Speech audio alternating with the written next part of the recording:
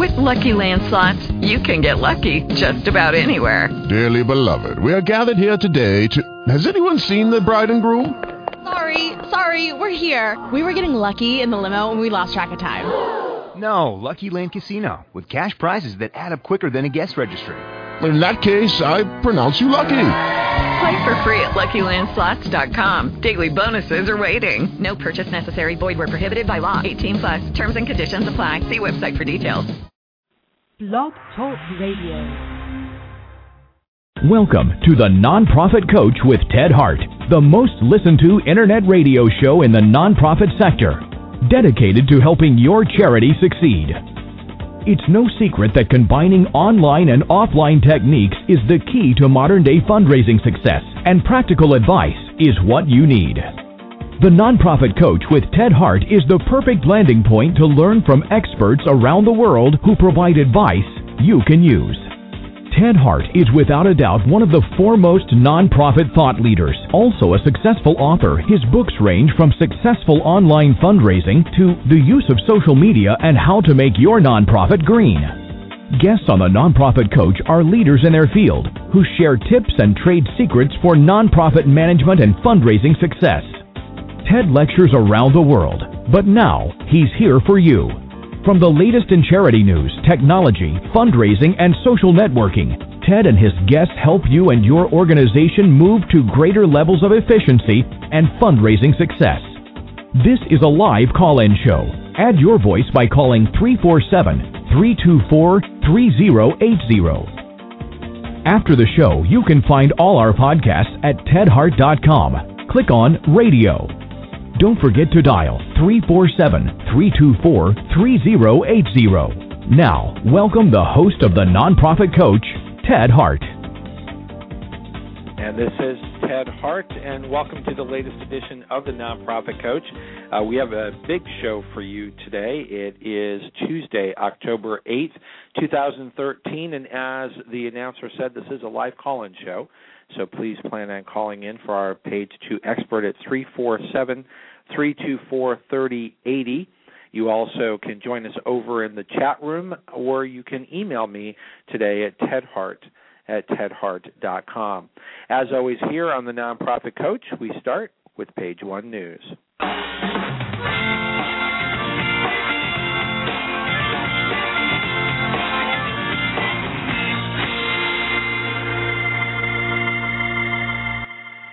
First up here in Page 1 News is really quite exciting for all of us here at the Nonprofit Coach. As you may know, we host a discussion group over on LinkedIn, the People-to-People Fundraising LinkedIn group, and that group has now gone over 2,494 members. So the big question is who is going to be number 2,500. If you are now already part of that discussion group, you can go over to the radio links today at tedhart.com. Just click on radio.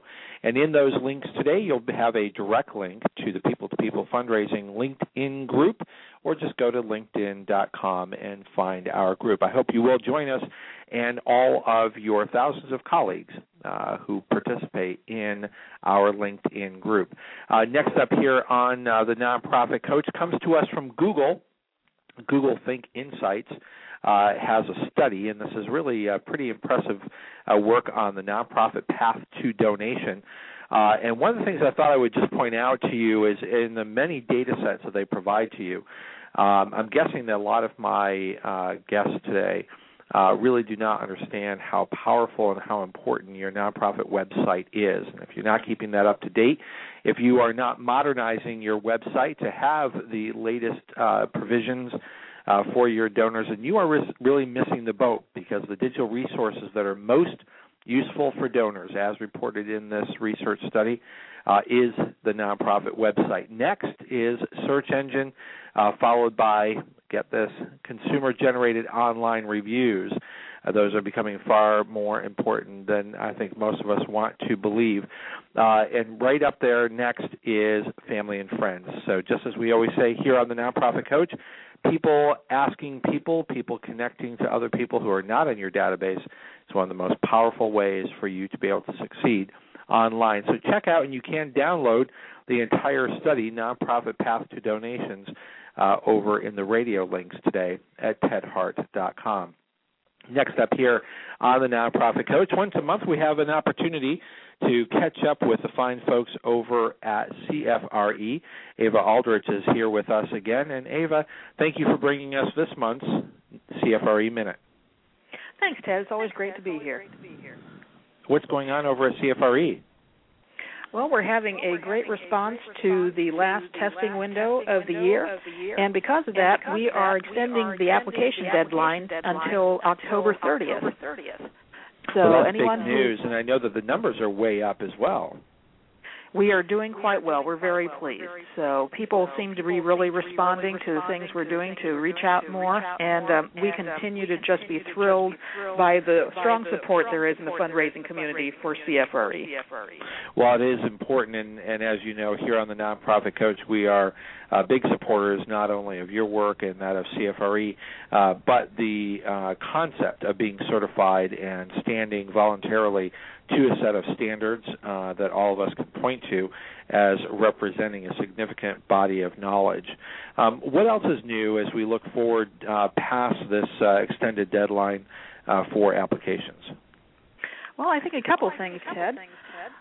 On that subject of certification, there is going to be a session on that I'll be taking part in during the Indiana University Lilly Family School of Philanthropy Symposium on November 6th. So that's a very important symposium. So this will be an open dialogue and discussion about the future of certification or the current state of certification? Certification and its role in professional development. Oh, terrific. And what will the outcome of that discussion be? Will there be something that will be printed or shared with others? You know, I think probably the best place to look would be to connect up with the Indiana University Lilly Family School of Philanthropy.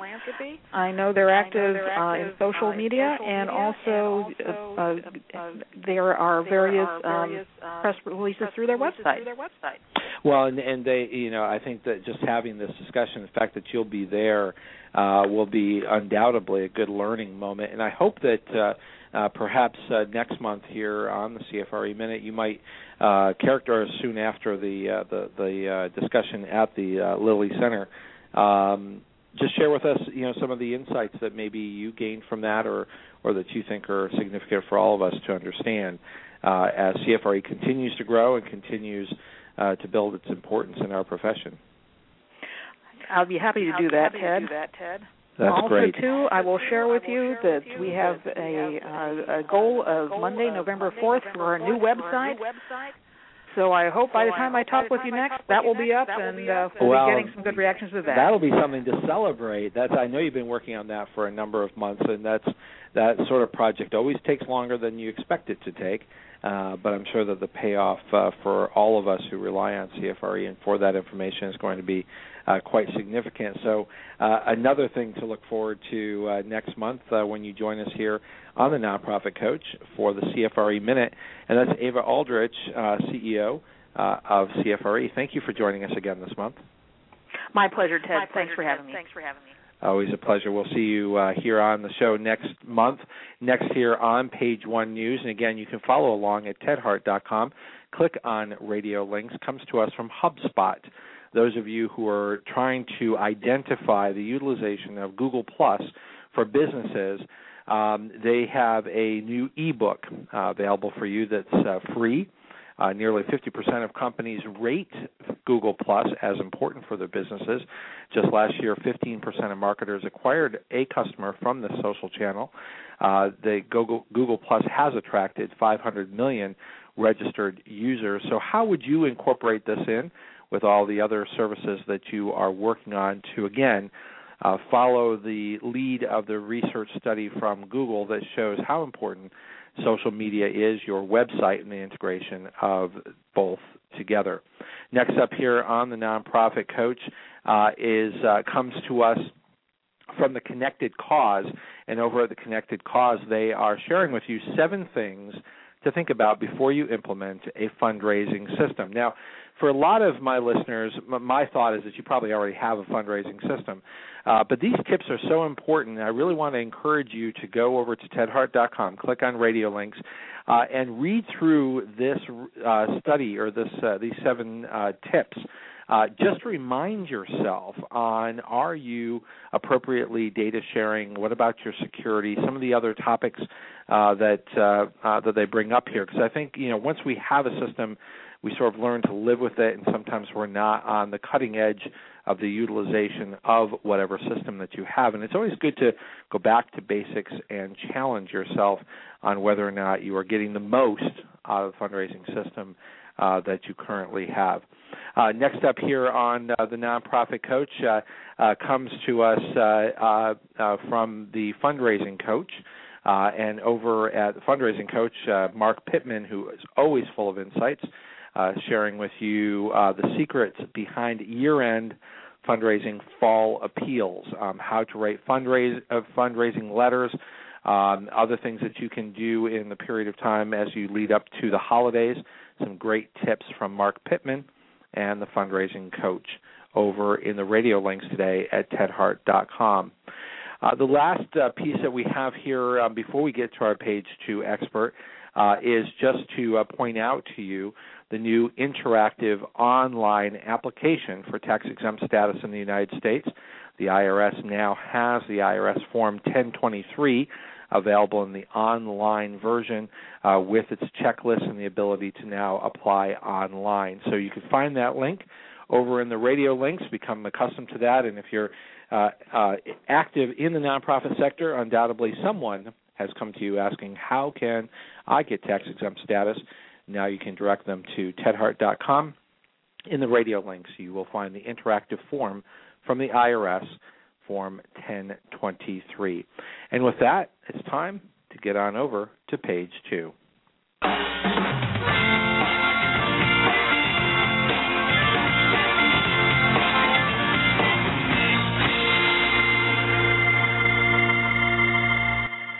Penelope Burk is once again our page 2 expert. She is an author, researcher, and mentor, celebrated for some of the most important innovations in modern-day fundraising. In 2000, Penelope introduced the concept of donor-centered fundraising. Today, Penelope's groundbreaking research continues to gain international recognition for challenging long-standing but ineffective fundraising practices and showcasing evidence-based methods that raise more money. And one of the things I appreciate most about Penelope's work is the evidence-based, data-based approach to success. And once again, welcome here to the Nonprofit Coach, Penelope Burk. Ted, hi. It's so great to be back on your show.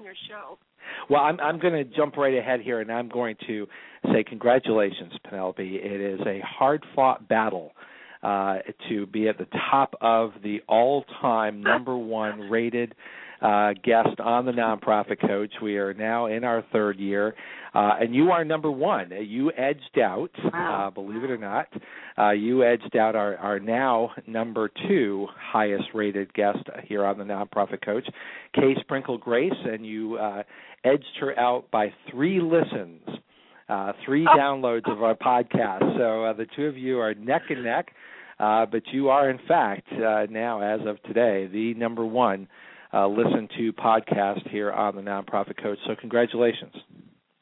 Thank you, and I can't wait to contact Kay and lord it over her. Exactly. And who knows, on that day she may be back at number 1.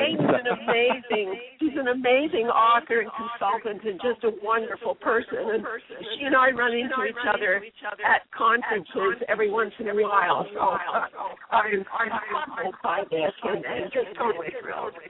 Well, the two of you are 2 of my favorite professional colleagues. Kay each year makes certain that she's here on the show because we invite her back every year, and now she is our perennial holiday show. She always does the Christmas show for us. As a matter of fact, she's already booked out the next couple of years for the Christmas show. So the 2 of you being here on the show each year is very meaningful. Obviously, matters to my listeners because the two of you, whether number one or number two, are just tied. You are at the top of your professional colleagues, and we have really terrific guests always here on the Nonprofit Coach. And that means that what you have to say, the research that you're doing, the data that you draw matters and really is significant for my listeners. So let's get right into, again, welcome back. You've been on the show several times, every single time, very highly rated because of the data that you bring. So I don't want to take a lot of time. Bring us up to date with Cygnus donor research and where Penelope Burk is at. First, I want hats off to donors who come into our studies because if they didn't say such amazing, thoughtful things, I'd have nothing to report. So this year, this is our fifth consecutive year with the Cygnus Donor Survey, and this year 26,000 donors participated across North America, which is very exciting. My special objective of this year's study was to update the original donor-centered fundraising research that we published in the U.S. in 2003. And that was, as you mentioned in your introduction, the thing that I'm best known for. And this philosophy was looking to identify ways to retain donors longer because I've noticed this huge level of donor attrition, so high, in fact, that 90% of donors who started to give were not actively contributing 5 campaigns later. And the early attrition rate, donors who gave the first gift and never gave a second, was 50% at the time I published donor-centered fundraising, and is 65% now. So it's a really big issue. And donors have provided very clear direction on how to get donor attrition under control. So I'm happy to when we first did our research, we found that donors wanted just 3 things. They wanted a prompt and really meaningful, a delightful to read thank you letter. They wanted to know where their gifts were being put, a program or a service, narrower in scope than the organization as a whole. And finally, before they were asked for another gift, they wanted a report on that program in measurable terms. What progress has the organization made? And they said if they got those things, they would stay loyal and give more generously over time. And the numbers were so high that we have spent the last 10 years doing additional research just to find out whether donors really meant what they said. So I'm delighted to report that this year we asked the 26,000 donors in our study the same questions we asked them 10 years ago. And we found that not only is this philosophy of donor-centered fundraising still the way to improve donor retention and raise higher-level gifts, which of course makes you more profitable, but the numbers are even higher.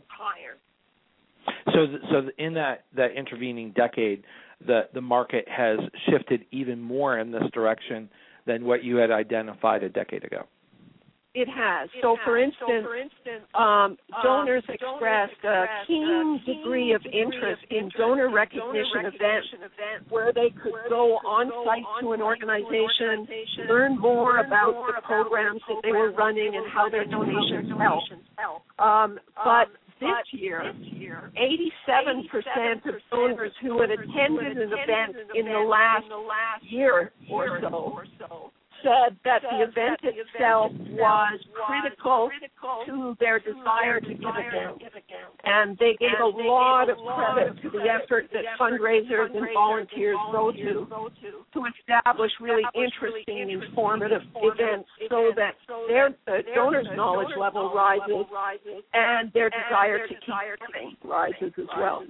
Now, what you're talking about is a different kind of special event than a fundraising special event. Could have a fundraising a component to it. But in a lot of ways, what you're talking about is stewardship and impact reporting.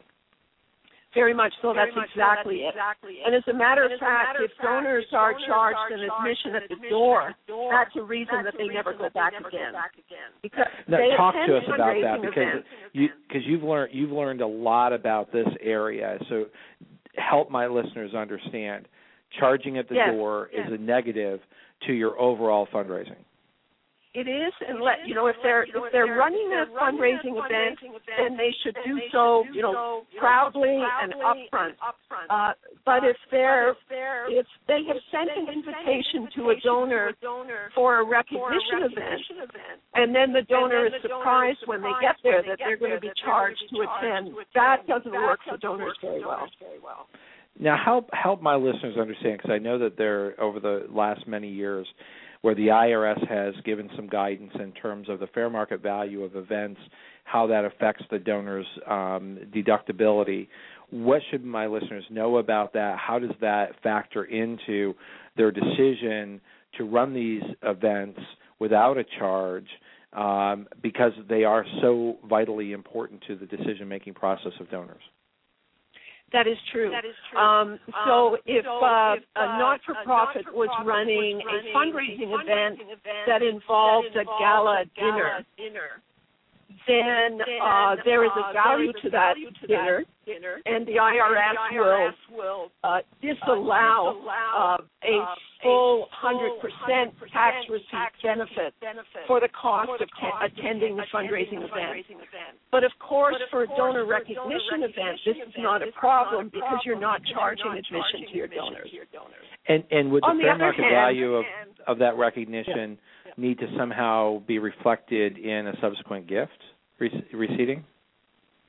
Well, what will happen is if a donor pays $100 to attend a fundraising event, and it is deemed that the value of what they got at the event, the dinner and the entertainment was worth $50, and they would still qualify for a tax benefit of $50. Right.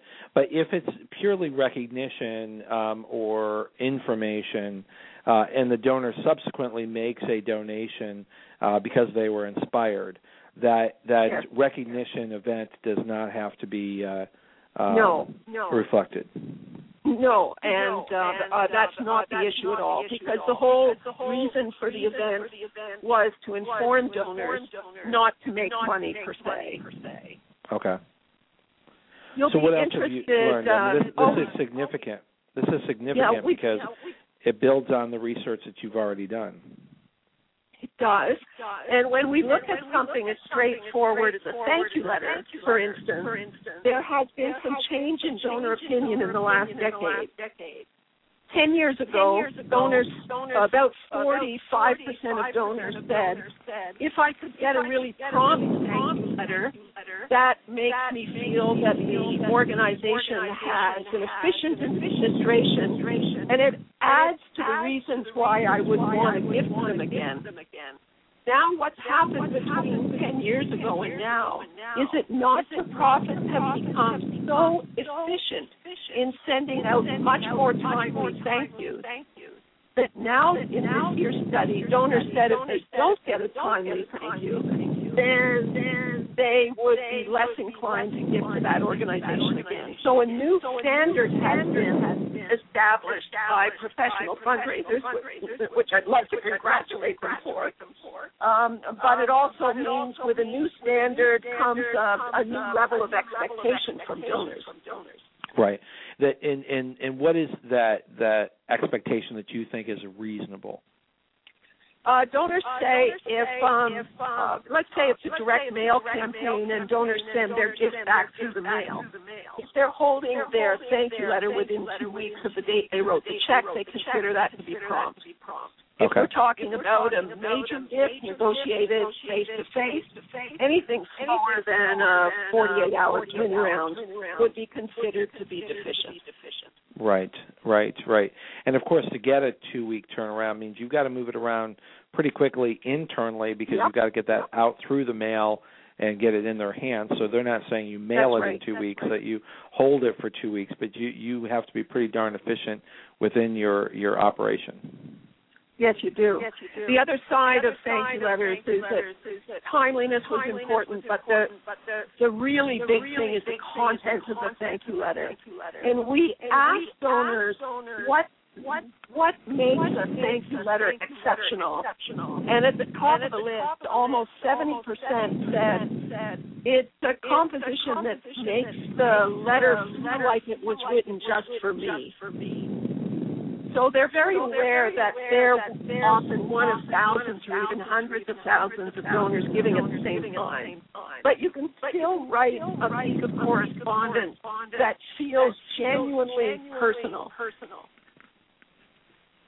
So the dear friend letter is just not acceptable. That's a non-starter. Yeah, so you're wasting your time. You are. You've brought up something actually quite important, because donors want to be referred to by their name. And when you call them dear friend or dear supporter, they have one or two reactions. One is they feel it's presumptuous to be called their friend when they don't even know who's writing to them. And the second is they think it's lazy. Well, and you know, again, technology is part of, you know, where these expectations are coming from, because in every other aspect, your interaction is now far more personalized, and the average donor is going to know that that is not high-level technology. And in fact, you may not even be properly managed as a nonprofit if you cannot even manage my name. That is true. That's very true. Donors made comments on who signs the letter as well, or who makes a thank you call after a donor makes a gift. And once again, they've focused in on board members, the CEO, physicians in a hospital, people at the very top of a not-for-profit organization who seem to embody influence that professional fundraisers can't have simply because they're paid to raise money. So this is a great way to engage volunteers in something very concrete that actually makes money.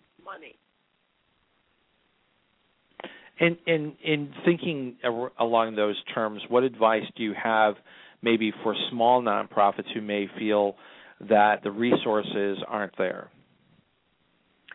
Well, if I can add a little more information to a section on thank you calls, we asked everyone in the study whether they had ever been called sometime in the last 2 years, by a not-for-profit who just wanted to thank them for the gift that they had just received. So not a solicitation, but a thank you. You know, that's right.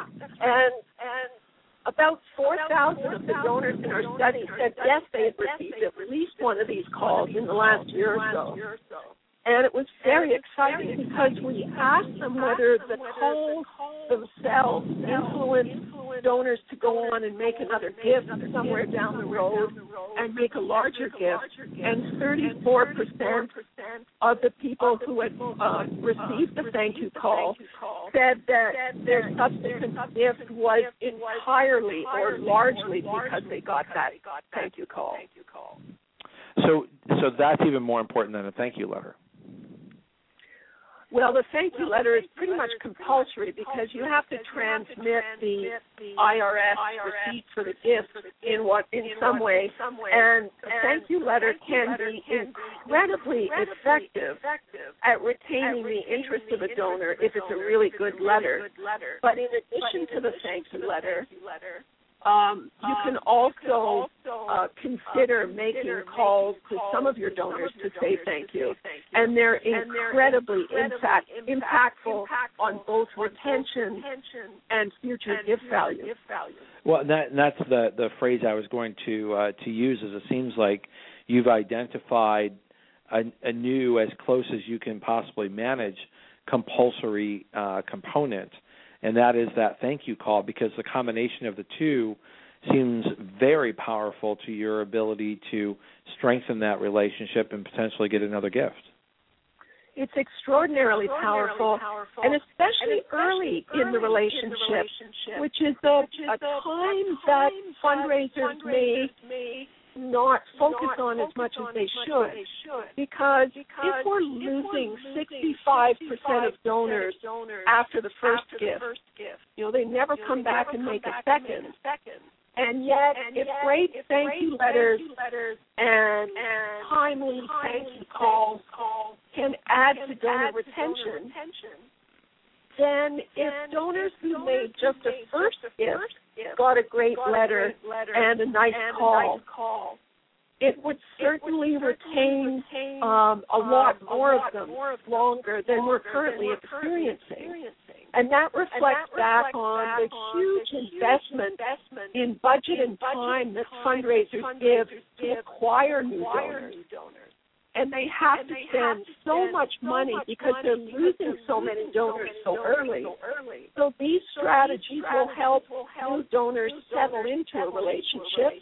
And while it will raise more money from those new donors, it will also lessen the cost in donor acquisition. So there are two simultaneous benefits.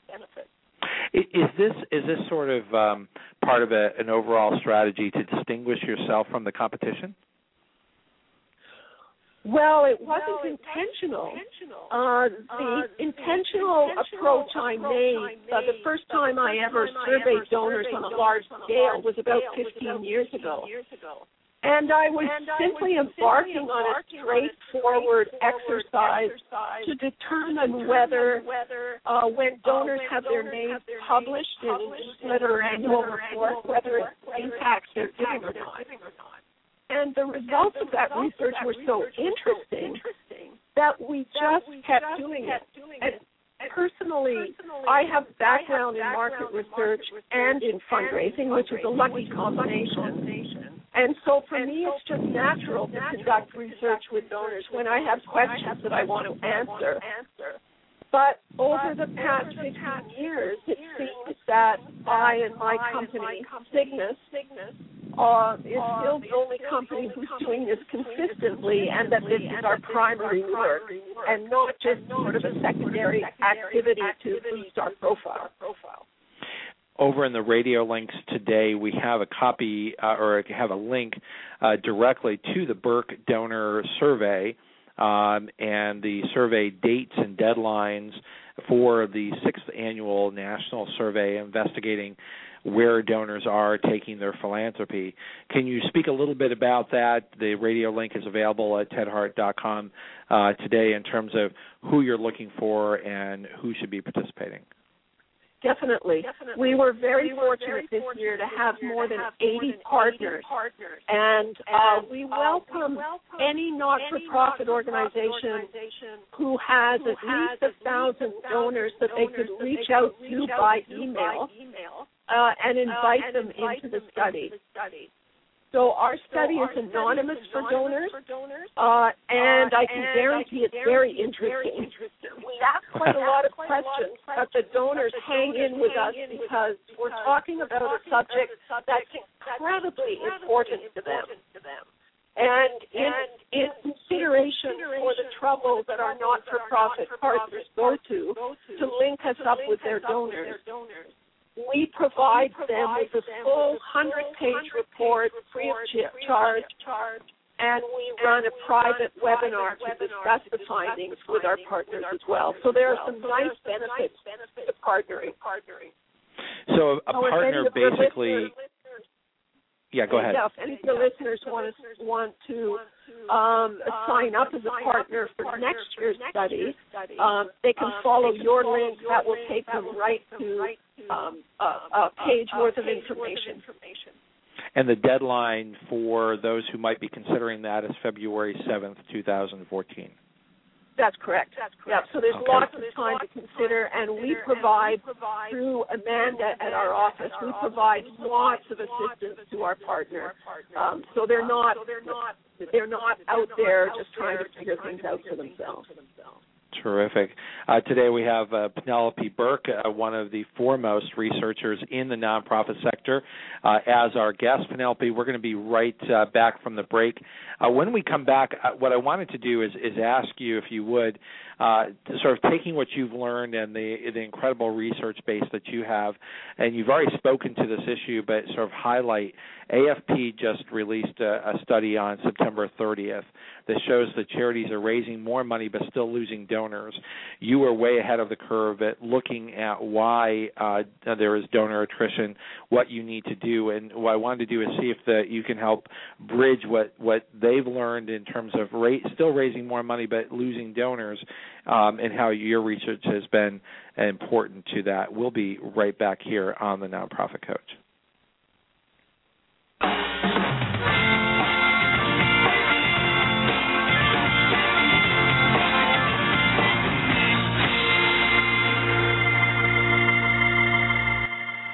Just a couple of program notes here on the Nonprofit Coach. Of course, today we have Penelope Burk helping us understand what donors want, what they do, and what they think.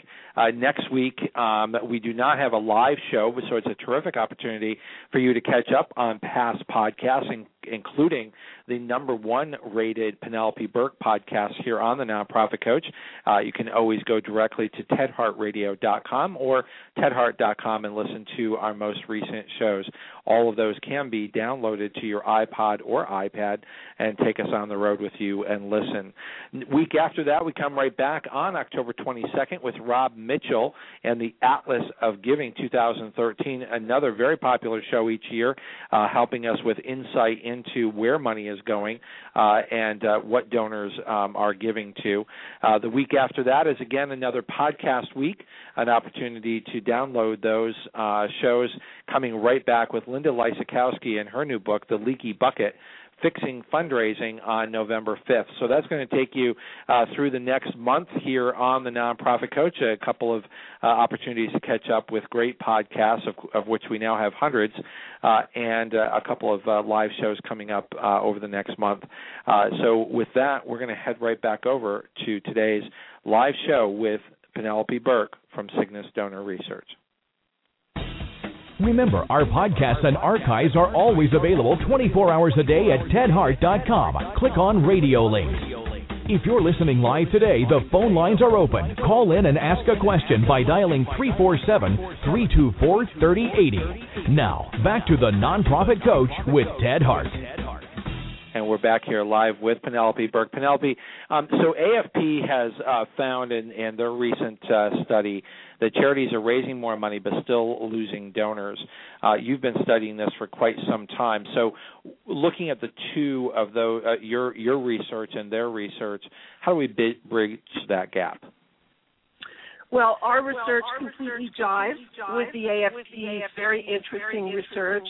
And the key for us is knowing why donors stop giving, because donor attrition is going to continue to be very high until we face the big issues that are causing donors to leave.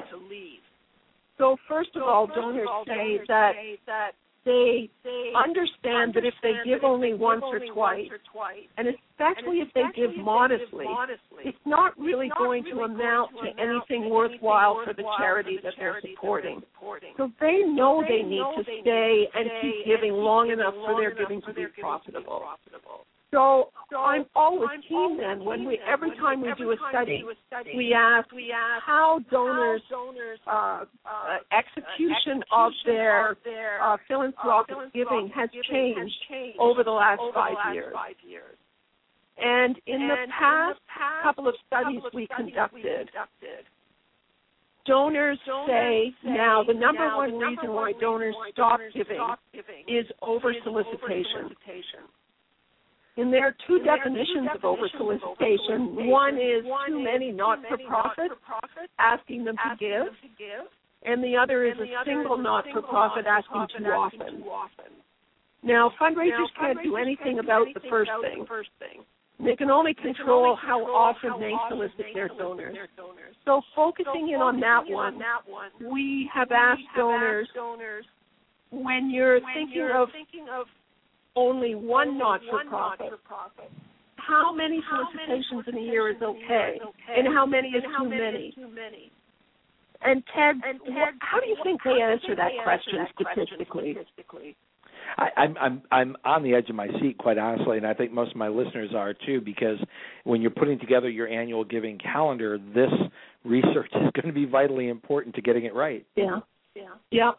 And you'd be amazed at their answer. I thought they might say, 2 appeals would be okay, but 3 is too many or something like that. But they actually don't give it a number. They say over-solicitation means being asked to give again before I'm satisfied about what happened with the last gift.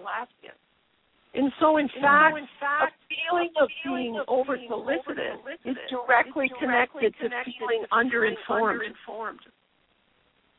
So that balance between education, information, impact, and the solicitation, whereas for many charities, and I hope that this is changing, every single communication is a solicitation. Yes, and that's unfortunate, to put it mildly. because for organizations that solicit a lot, their donors soon begin to assume that everything they're communicating is actually an ask. And they start dumping emails before they're reading them. They throw out things that come in the mail before they open them. And so I know this is not the intention of fundraisers, but in the pressure they are under to bring in more and more money as immediately as possible, it's easy to slip into a pattern of over-solicitation, and when you're there, your donors stop paying attention to you. It's pretty dangerous. It is, and I'm just wondering, in taking a look at the bigger picture, if you have any insight into, I'm wondering with this whole issue of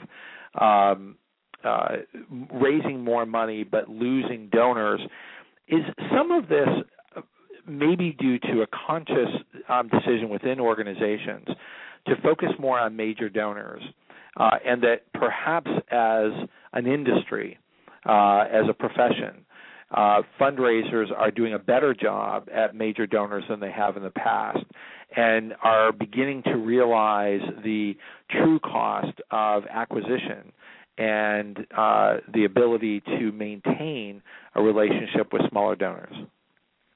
Yes. I think you are right, and you've put it beautifully. I think when you look at the number of not-for-profits who are resourcing major gift officers and opening up their ability to secure planned gifts, particularly bequests, that number is rising every year. But the reason they are being successful is that donors are thinking along the same line. So if I go back to that question before about how your philanthropy has changed in the last 5 years, donors are now supporting fewer causes. So if I took the middle-aged donors in our study between the ages of 35 and 64, the largest number of those donors is supporting 1 to 5 causes a year. On the same question, when we look at donors 65 and older, there is the largest bulk of donors support over 10 causes a year, and a lot of them support over 20. So there is a huge philosophical change in donors. And what middle-aged donors are saying is that they think giving a little bit of money to a lot of charities means that hardly any of their donation ends up on the ground doing the work that they want to fund. And too large a percentage goes into fundraising.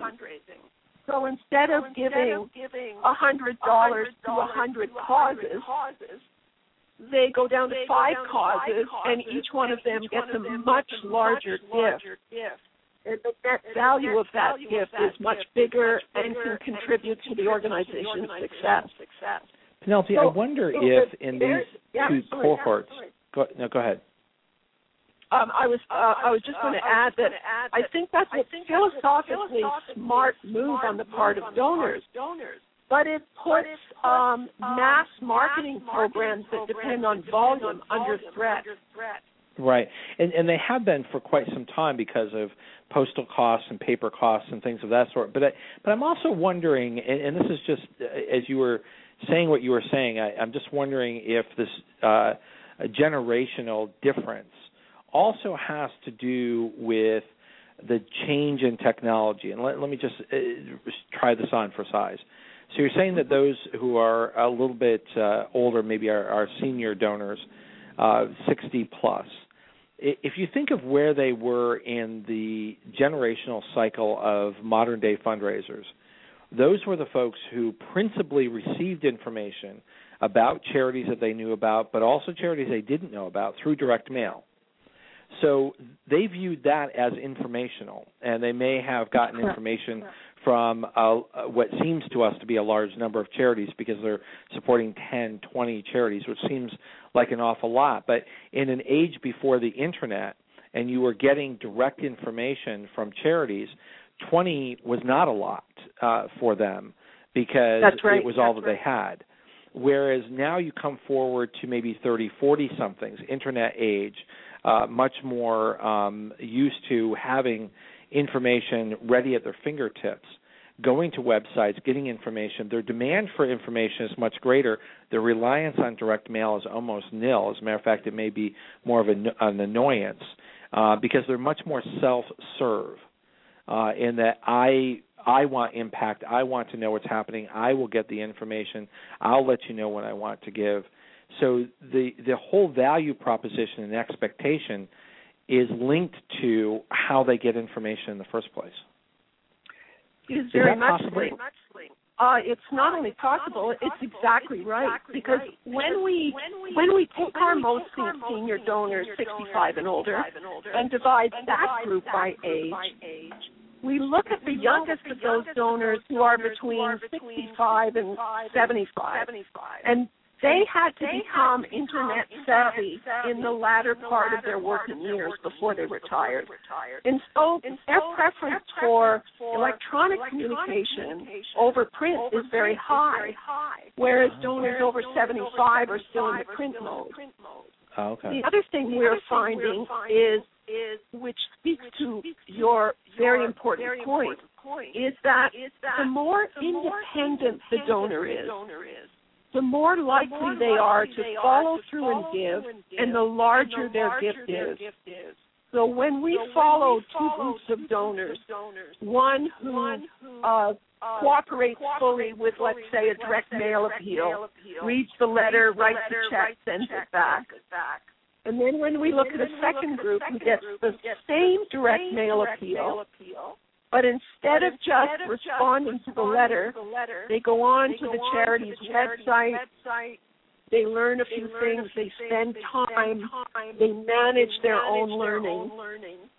So by percentage, those donors who do their research are more likely to give, and their gift values compared with those who only responded to the letter and nothing else are much larger. Fascinating. And so donors shouldn't be worried about growing independence of their donors. In fact, their increasing independence leads to more generous and reliable giving. Thinking along these lines, so the segmentation of donors, now we're looking at the over 65 as also being segmented. I'm just wondering if maybe what you might refer to as sort of big box retail charities, big name charities, versus perhaps smaller, impactful boutique charities. Are the big box charities in peril for a future that is not going to bring in that sort of large retail volume of direct mail, reliable income, which the older generation was reliable, giving 10, 20 charities, and would maybe a good percentage of those give every appeal or every other appeal. So you could run the numbers, and you could look at 1 million mailings going out and be able to predict what's coming in. whereas it's far less likely that you can predict on a major donor campaign where it's a smaller segment, much larger gifts, but requires much more of a personal approach. Is fundraising on the verge of changing dramatically as this older generation, which really sort of wrote the book for fundraising in the United States, especially on the large retail side, ages out? Well, fundraising should be always changing because the system you and I are talking about, which is largely weighted in mass marketing with a small major planned gifts operation on the side, is a system that was designed back in the 1950s and 60s, and it was right at the time. But all the way along, the system should have adjusted to bring its major and planned gifts program more in balance with its direct marketing, or vice versa, as the signs of changing donor behavior were becoming evident. So I guess in some ways, some of the, as you call them, big box charities that have hundreds of thousands or millions of donors, you can be quite dependent on that volume-based system, and it can be hard, and I don't think I would even advocate it, to make a sudden huge move, but it is, but all of them can move more towards a balanced approach to fundraising, and they can start right now. What happens to, and I think most of my listeners would be able to relate to this, what happens to the traditional giving pyramid? Are we looking at more of an interactive giving pillar where each of the component parts are much more in balance than this general thought that you identify from a very large pool, create a relationship, and then have a very small pool at the top, that large base is no longer going to be as large? I think you're looking at an isosceles trapezoid. There's the title of your next book. The Donor Isosceles Trapezoid. It'll never catch on because few people can say it and nobody can spell it. Right, exactly. But I think you're probably right. But you're seeing this it will mean in a smaller practice, base of donors. Yeah, it's a small base of donors we're looking at in the future, because you may be familiar, and your readers, your listeners may be familiar with Target Analytics quarterly report. And they measure the performance of 30 million donors who give through direct marketing programs, online, direct mail, and the like. And they have measured at 22% net decline in participation in these programs among donors over the past 5 years. So it's definitely, donors are still giving. I don't want your listeners to think that 22% fewer donors are giving. They're just not giving that way. And so, they're going in fact, if you go back to the AFP, if you just go back to the AFP study, though, a large number of them are not giving. So we are literally losing donors out of the system. Those that we're keeping, and I think that makes your point about the trapezoid, is that we're getting much better at major gifts. We're focusing on them, and they are becoming even more important in an overall mature fundraising program. Well, that's interesting because the participation rate in philanthropy among Americans, except for the really tough years of the recent recession, it's fairly stable, ranges between 75 and 82%, goes up a little higher in good times, down in bad. So people are giving, they're just giving in different ways. And but the big improvement in fundraising overall comes from a relatively small number of donors giving very generously. Right. For the overall, the sort of Giving USA level reporting. So we've only, sadly, have a few moments left, about 5 minutes left. So help my listeners understand, once again, additional insights into your research, because there's so much that you cover, so much that you learn, and you've already on the show more than made this a top listen show. But help us understand maybe some other points that we don't want to miss as we're looking at year-end fundraising. Well, we asked a number of questions on communication, especially communicating measurable results, because 75% of donors, and this was way beyond any other response they gave, said that the results achieved by not-for-profits they are supporting is the most important information they get, and the information they go seeking in newsletters, online, emails, annual reports is very important to them. However, in a parallel question or companion question, we asked if they read the communications that not-for-profits send them thoroughly. And only 6% said they do. A far larger number said they just skim them or go looking for certain things. We wanted to know why they don't communication thoroughly, and they had three reasons that stood out. One was the appearance that the communication is too lengthy when they get it.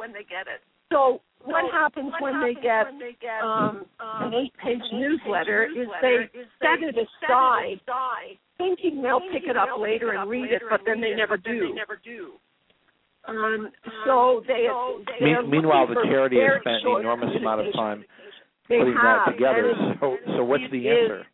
Time and money wasted.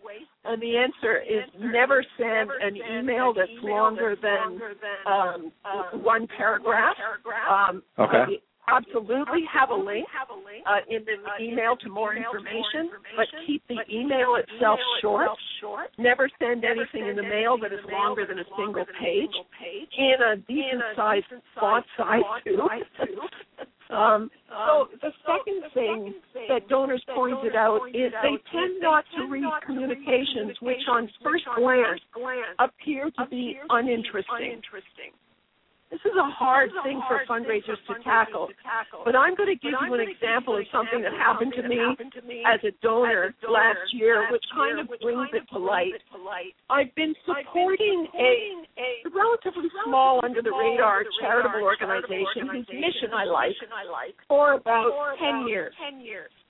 And last year I got one of their newsletters, and I opened it up, and the headline of the newsletter was Board of Directors approves first ever strategic plan. So I had two reactions. Number one, why is it the first? Oh my God, I've been supporting a non-strategic organization for 10 years. And number two, they used up the top most important space in the newsletter for an administrative thing that is of not particular concern to donors. Or maybe now created more of a concern. Yeah, or they created a new one. And often the most exciting thing in a charity's newsletter is embedded inside on page 6 somewhere. But donors don't have the time to go searching for it.